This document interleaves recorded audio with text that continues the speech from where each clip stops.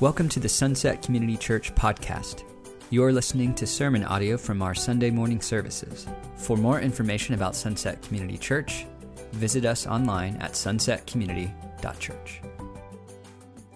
I am going to be reading the scripture today, and it is from John, the Gospel of John, chapter 15, from verse 1 to verse 8. I am the true vine, and my Father is the gardener. He cuts off every branch in me that bears no fruit, while every branch that does bear fruit, he prunes so that it will be even more fruitful. You are already clean because of the word I have spoken to you. Remain in me as I also remain in you. No branch can bear fruit by itself. It must remain in the vine. Neither can you bear fruit unless you remain in me. I am the vine, and you are the branches. If you remain in me, and I in you, you will bear much fruit. Apart from me, you can do nothing. If you do not remain in me, you are like a branch that is thrown away and withers. Such branches are picked up, thrown into the fire, and burned. If you remain in me, and my words remain in you, ask whatever you wish, and it shall be done for you.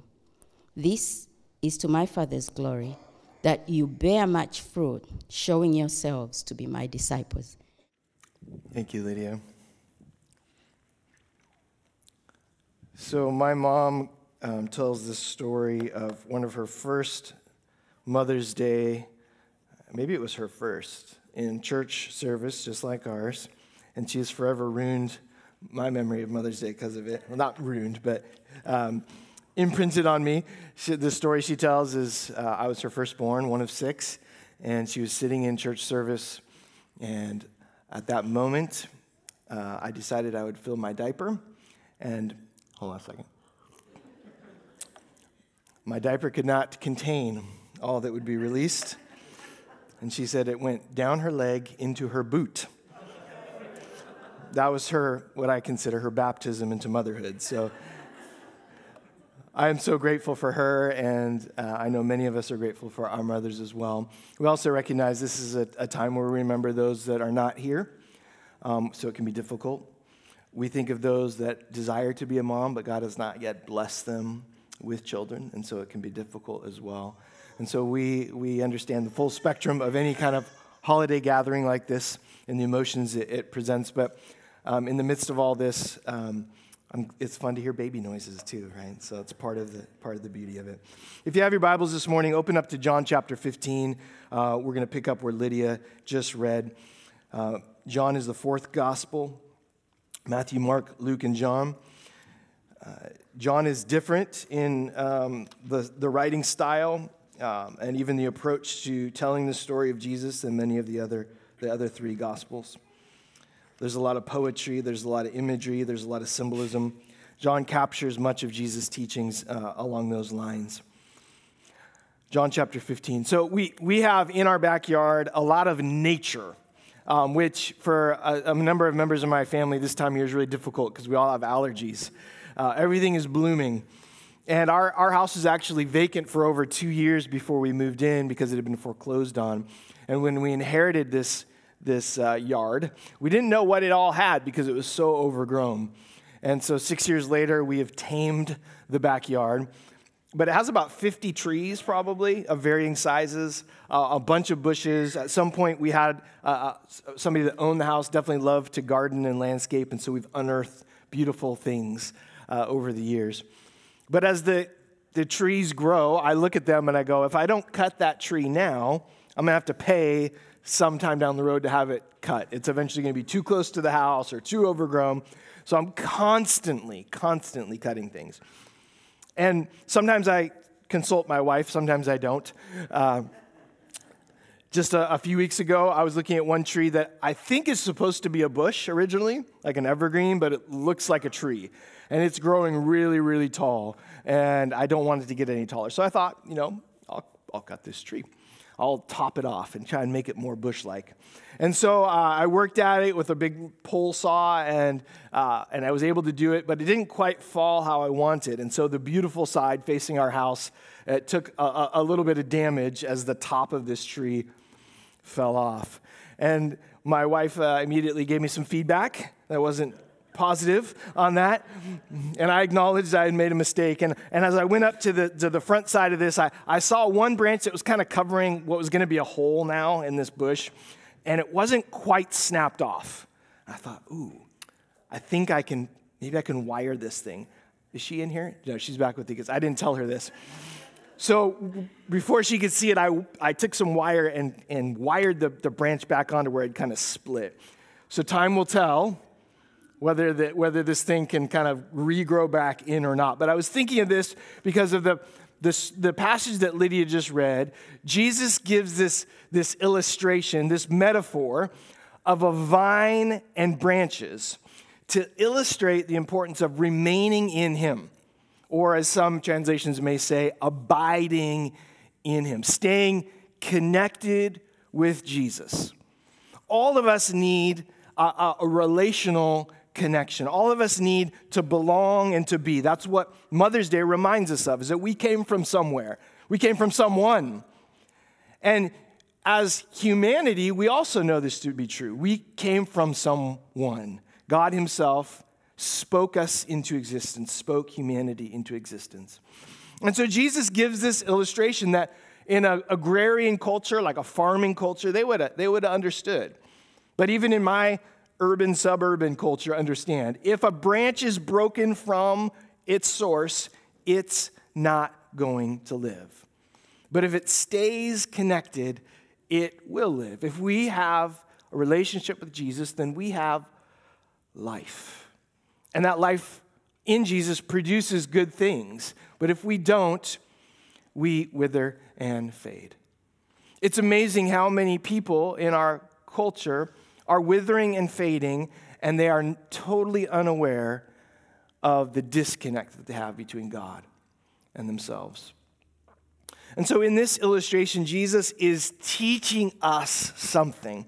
He's teaching us something about his design, about his direction, and about our destiny if we abide in him. And Jesus continues to unpack this. If you have your Bibles open, verse 9. So based on this illustration, based on this metaphor, Jesus says in verse 9, he says, "As the Father has loved me, so have I loved you." Now here's the word he uses again. Now remain in my love. Stay connected. "If you keep my commands, you will remain in my love, just as I have kept my Father's commands and remain in his love. I have told you this." Why? "So that my joy may be in you and that your joy may be complete." Think about the people you know who have no joy, who are lost and distracted and wondering about their identity, about their purpose, about their future. Jesus wants us to be connected to him so that we may experience his joy and that joy will come to completion. So what joy is this? Well, it's the joy of relationship. The joy of being with the one we love. Many of you this afternoon are going to celebrate an aspect, a reflection of that joy as you hopefully treat your mom out or your wife out. We were made for relationship. And that's what I want to talk to you this morning about as it relates to God's direction, or God's design, God's direction, and the destiny he has for each of us. So we were made for relationship. Now we could stop there, but Jesus doesn't. He doesn't just stop with relationship with him, but he goes on. What's the greatest commandment? Jesus was asked earlier. Is to love God and love people. So Jesus continues on in verse 12. He says, "My command is this: love each other as I have loved you. Greater love has no one than this, to lay down one's life for one's friends. You are my friends if you do what I command. I no longer call you servants because the servant does not know his master's business. Instead, I have called you friends. For everything that I learned from my Father, I have made known to you. Do you see what Jesus does here? He weaves this theme of loving friendship between himself and us with each other. So I think that theologically, it's pretty safe to say that we aren't truly loving God unless we're loving each other. And so we say this as a church. This is like our kind of motto or mission statement, to love God, to love people, and to love our city, an extension of outward love. Now, there's actually two words for love being used in this passage, one of which we see very clearly, love. This is the Greek word behind this English translation is agape. It's this love toward. It's a compassionate love. It's a love with feet. But there's another love that is lost in translation in this passage. So just to make it state the obvious for some of you, but some of you may not know, but the Bible is not written in English. It was actually written in Hebrew in the Old Testament and Greek. So when we're reading this, we're reading a translation from the Greek. So the Greek word for love in verse 12 is agape, but the Greek word for friend is phileo, which is also a type of love, a brotherly love, a dearly cherished love, or philos in the Greek. This is why the city of Philadelphia is called the city of brotherly love. It's a combination of two Greek words, philos or phileo, and adelphoi, which is brotherly. It's also why it's okay to say, I love a Philly cheesesteak sandwich. So much. So did you know that there's two loves in here? Both of these are, in the Greek, would have been readily understood. There is a agape, a love with direction, and then there is a phileo or philos. It's a brotherly love. It's a dearly loved. Now, Jesus calls us friends. And so what is he calling us? He's calling us beloved. He loves us. It's interesting, if you think about what we think of friendship in our current culture. I think social media, about 20 years ago, really started to change the definition, the understanding of friendship, and kind of watering it down. 20 years ago, this dates me, but I don't care, there was one of the first social media networks called MySpace. And MySpace, when it first came out, the goal was, hey, you need to connect with your friends. And then MySpace would do this thing where it'd say, pick your top, does anybody remember this? Your top 8. And so you would pick your top 8 friends. And so if somebody visited your profile, of all the people you're connected with, on MySpace at least, they would see who your favorites were. It was pretty high school, let's be honest, middle school. And then it was funny because you'd see people rotate out. Uh-oh, something happened. But it started to commodify the idea of friendship. And it made it like a really public kind of thing. Well, then MySpace, like anything, kind of fades out. And then Facebook takes its place. And what does Facebook call your connections? It calls them friends. You get friend requested, right? And pretty soon it became a game like, how many friends can I have? I have 1,000 friends. Really? Are they really your friends? Just people you kind of know. And so social media started to kind of dilute this image of friendship and even relationship to a certain extent. Now, we can't just blame social media companies for the watering down of friendship, can we? After all, social media companies are just a big pyramid scheme. Just try and get as many people as you know on there so that they can make more money. But it's not just their fault. These things reflect culture. And they reflect the disconnect and the isolation of our culture. They became a fake reality for us where we thought the more people we're connected with, the better we'll feel. The more people we say we have friends with, the the more complete we'll be, the more connected we'll be. But the truth is quite the opposite. And so many of us, we have a hard time loving Jesus as Jesus called us to love because we've lost our understanding of what real relationships are. And because many of us are not actually with each other. I was thinking about this, some other cultural movements. Maybe you've noticed some of these. We live in a housing development that was made in the 1960s. And so our lots on our houses are almost half acre on all of our lots. So we can see our neighbors, but we can't like smack the side of their house, right? So we have most of people in my neighborhood have pretty big front yards and backyards, but actually not very big houses. The houses are smaller, the yards are bigger. Just down the hill from where we live, the houses were built in the late 80s. The houses are bigger, the yards are smaller. Just across the street, houses that were made in the last 20 years, the houses are even bigger, the yards are about the size of the stage. What does that say about our culture? We're actually closer in proximity, because some of those houses, maybe you live in one, you can slap the house of your neighbor out your kitchen window, but you never talk to your neighbor because nobody ever goes outside because there's no yard to go into. It's a patio. What does this say, these cultural movements? Here's another one we're seeing taking over, especially through COVID, the idea of self-checking, right? I talked about this a few weeks ago.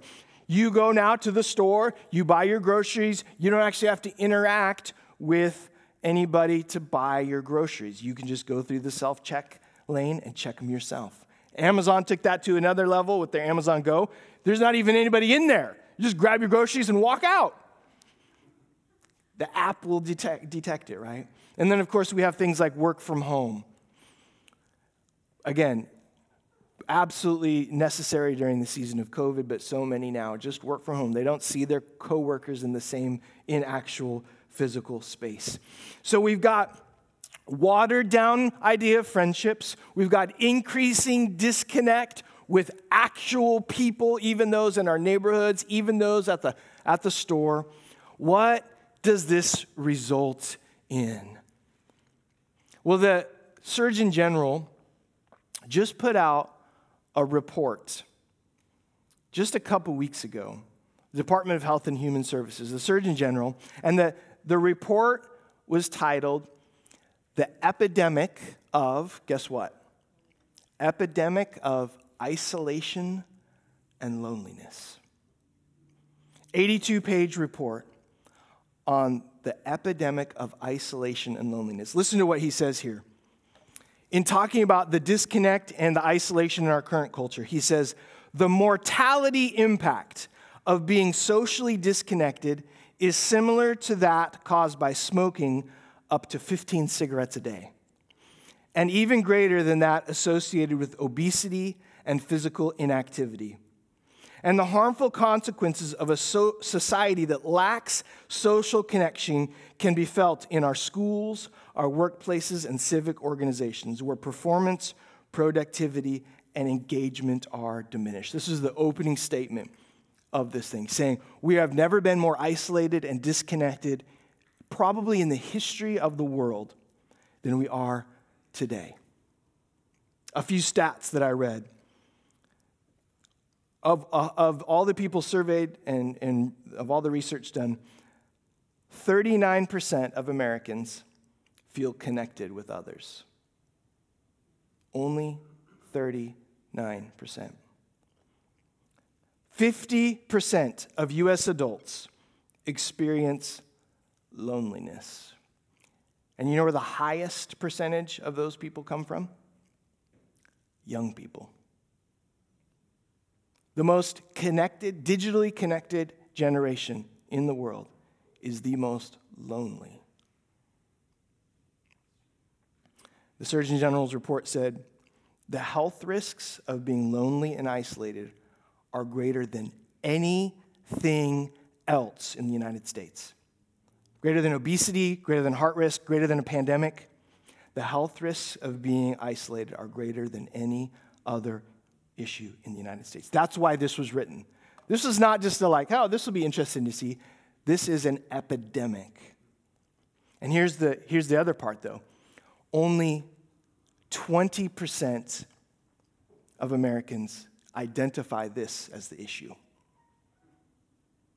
So it's the greatest health risk in the United States, but only 20% say, oh, it must be because I'm disconnected. So I don't know about you, but I've always been terrible at diagnosing my own issues. That's why I go to a doctor. He goes, oh, yeah, here's your issue, Andrew. If over 50% of Americans, 39% or only 39% feel connected, 50% experience loneliness, but only 20% can say this is the issue, then we have an emergency on our hands. You know, at times, it can feel like we might be moving into a world of science fiction, but people are waking up and starting to take notice that we were made for relationship. I love this story I read out of Denmark. With all the self-check lanes, you can just not interact with anybody. Denmark decided they would do this thing in one of their big grocery chains. They started a new lane for when you're checking out your groceries. It's called slow check. It actually, first of all, has a checker. Second of all, that checker has been trained to interact with people. Revolutionary. And all of you who grew up in the 50s and 60s are like, we knew them by name. They're our family, right? And what they're finding is they put in this slow check lane is that it's the most popular lane to go through. People understandably know it's going to take a little bit longer, but I'll get to talk with somebody. They're going to ask how my day went. What a great and novel idea. So here's the scientific and spiritual truth. Scientific and spiritual. We were designed by God, not just for relationship with Him, but for friendship. Friendship with each other. To be loved and to love. So if we go back to this paradigm, God has a design. God has a direction. God has a destiny. We are designed for relationship. Right from the beginning, it was clear. This ancient book speaks of it very clearly. Our directions that God has called us to live in these relationships is one of intimacy. Now, intimacy is a euphemism for relationship between a husband and wife at times, but the idea of intimacy really is to be known and fully known. I can't help but think the more that I meet with people and sit with them and have coffee with them, that a majority of what we're looking for in therapy is actually designed to be found in friendship. To be known and to be fully known. To have somebody that listens and cares. And God's direction is that. Both with Him and with each other. And so if we believe in God's design, we follow His direction, then the destiny for us is that we have healthy bodies and spirits. Healthy bodies, or as we're going to be talking about on Saturday, and souls. So let's end just with a few practical thoughts. What does friendship look like according to Jesus? Well, Jesus says, greater love has no one than this, to lay down one's life for one's friend. And so friendship always looks like agape in action. Agape toward the beloved. Love in action. Love has feet. It's not motivated simply by feelings, because this kind of love that Jesus demonstrates sees people the way that God sees people. That's why Jesus said this kind of love is even supposed to be directed toward your enemies. So it is possible to love somebody and not necessarily like them. We love them because we see who they were created by and why they were created, that they were created to be loved. So greater love has no one than this, than to lay down one's life for his friend. And here's the thing. Jesus doesn't just say something and then expect us to do it without an example. Jesus would do this very thing. He had 12 disciples that he called friends that were walking with him and many others. One of them would eventually have him betrayed. Jesus still laid down his life for that man. Jesus loves in this way. And he challenges us to live in the same way. So that's the high bar for friendship. It's a lot harder than social media, isn't it? Love in action. So Jesus then, he says to us, he says, you are my friends if you do what I command. How many of you, like me, when you hear the word command, you bristle a little bit? Command? Couldn't you say suggest? Couldn't you say highly recommended? You're commanding me to do it? Immediately our American independence kind of rears its head. Here's the thing we need to understand. Anytime that you see passages about obedience or about following the commands of Jesus, we have to understand that obedience is not what makes believers Jesus' friend, but it's what demonstrates that we are. The order is important. Let me give you an illustration here. If you ask someone you trust, you know, for directions, they won't say to you, okay, to get where you're going, you need to head down the street. And if you feel like it, take a left. Then whenever you're ready, go ahead and go straight for half a mile. And at that point, you do you. Take a left or a right, whatever you're in the mood for, and you'll most likely get where you want to be. Like your friend wouldn't say that to you, would they? They'd say, take a left, go straight, take a right, it'll be on the left-hand side. And you don't go, hey, what are you doing commanding me to do that? No, you want to know the directions of what to do. And you trust this person and you love this person. So when they say, this is what you should do, you go, okay, I'm going to do that. And so when Jesus gives us a command, we follow it because he loves us like a friend. And his wisdom is above all else. And his goodness is to be trusted. So when Jesus says, here's my command, I say, absolutely, you know what's up. I will do it. We give him our obedience. He doesn't take it from us. He doesn't coerce us into it. A king simply tells his servants what to do. You do this, you do this. But a king takes his friends into confidence, informing them of his motives, his plans, and his purposes. And that's what Jesus is trying to convey here. So when we listen to Jesus' commands, we are embodying what we say we believe. When we follow Jesus, when we obey what he said to do, we're simply demonstrating, yep, I believe you, and I'll do what you say. That's what obedience is. It's belief embodied. It's not obligatory. So what is his command? Well, again, going back to it, love each other as I have loved you. We could just rubber stamp it, walk out and say, sure enough, got it. But boy, isn't this hard to do? Love each other as I have loved you. If you haven't read the story of Jesus, let me encourage you to do that. Let me encourage you to take this line with you as you do. How did Jesus love?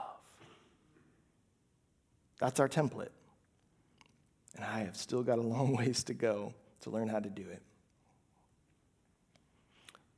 But Jesus loves us in this way. He shows us the way. Can't help but think of those of us that grew up with amazing mothers, what they imparted to us, how they demonstrated love to us. So here's the thing, in our current culture, if something doesn't change, we're in trouble. The Surgeon General, almost prophetically, it almost read like a prophecy. One part of this report says this about our current culture. This is a warning.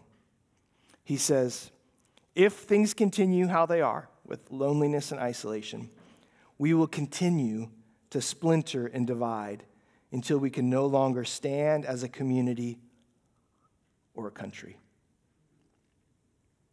Instead of coming together to take on the great challenges before us, we will further retreat to our corners, angry, sick, and alone.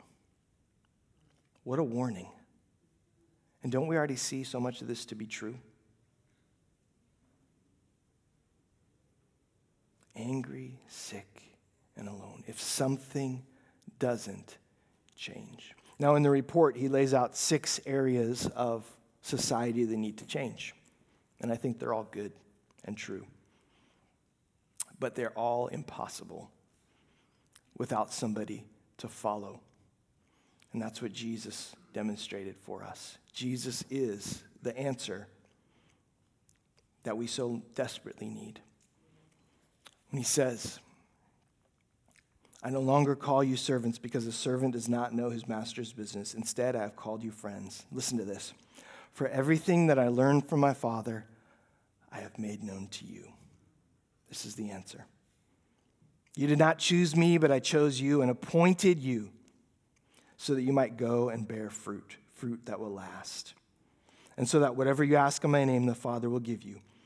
This is my command, love each other. Jesus, 2,000 years ago, wrote these words that like a knife slice into the current cancer of our culture, and they diagnose the issue, and they give us hope. And what does Jesus say? He says, I chose you and appointed you so that you might go and bear fruit. What is he calling us to be? He's calling us to be the tangible demonstration of his love in a divided, sick, and broken nation. The cure our broken nation needs is known by the people in this room right now. And it's contained in the relationship that we have with Jesus and with each other. And so let me just say this to you. Maybe you don't know this morning. I'll have the worship team come up now. Maybe this morning you don't know that the real sickness in your life, the real issue in your life, is that you are disconnected. Only 20% could diagnose themselves. Oh, the issues in my life have to do with loneliness and isolation. But you know something is wrong. You know that 10 hours of scrolling on the internet somehow doesn't work. You know that substance that you continue to turn to still leaves you feeling empty the next day. That relationship that you're pursuing still is not meeting your deepest longings. The answer that you need is Jesus. The cure that our broken nation needs is Jesus. And so this morning, for all of us, it's important that we renew our commitment to believe in Jesus, that we learn how to receive his love, and that the fruit that Jesus has appointed to us to bear is to tell others about Jesus and to live it out. My wife and I have been watching this show about a pandemic called The Last Ship. It was actually started in 2014. And in this show, they find the cure. And on the ship, their whole goal is to get the cure, to manufacture it as much as they can to get it to people to save their lives. This morning, as we have gathered together in worship, you and I have the cure to the epidemic of our country. And his name is Jesus. So let's love like he's called us to love. And if you haven't received his love, you haven't received his relationship, today is the day. I'm going to have some of our leaders are going to come up right now, and they're going to be available to pray with you. And as we sing this last song, if you would like prayer, just come on forward and just tell them that you want prayer. Would you stand with me as we pray together?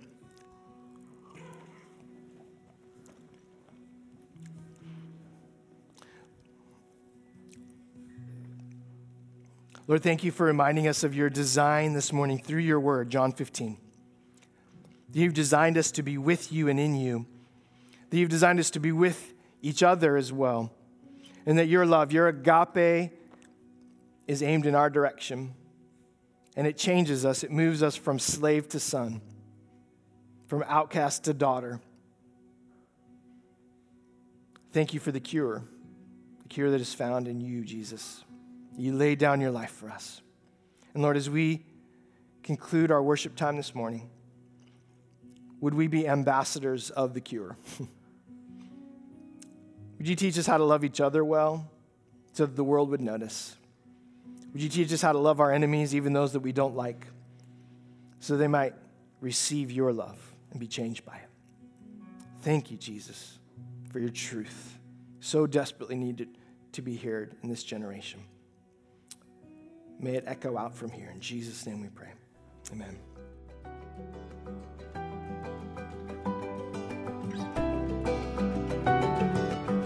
You've been listening to sermon audio from Sunset Community Church. Sunset Community Church is located in Renton, Washington.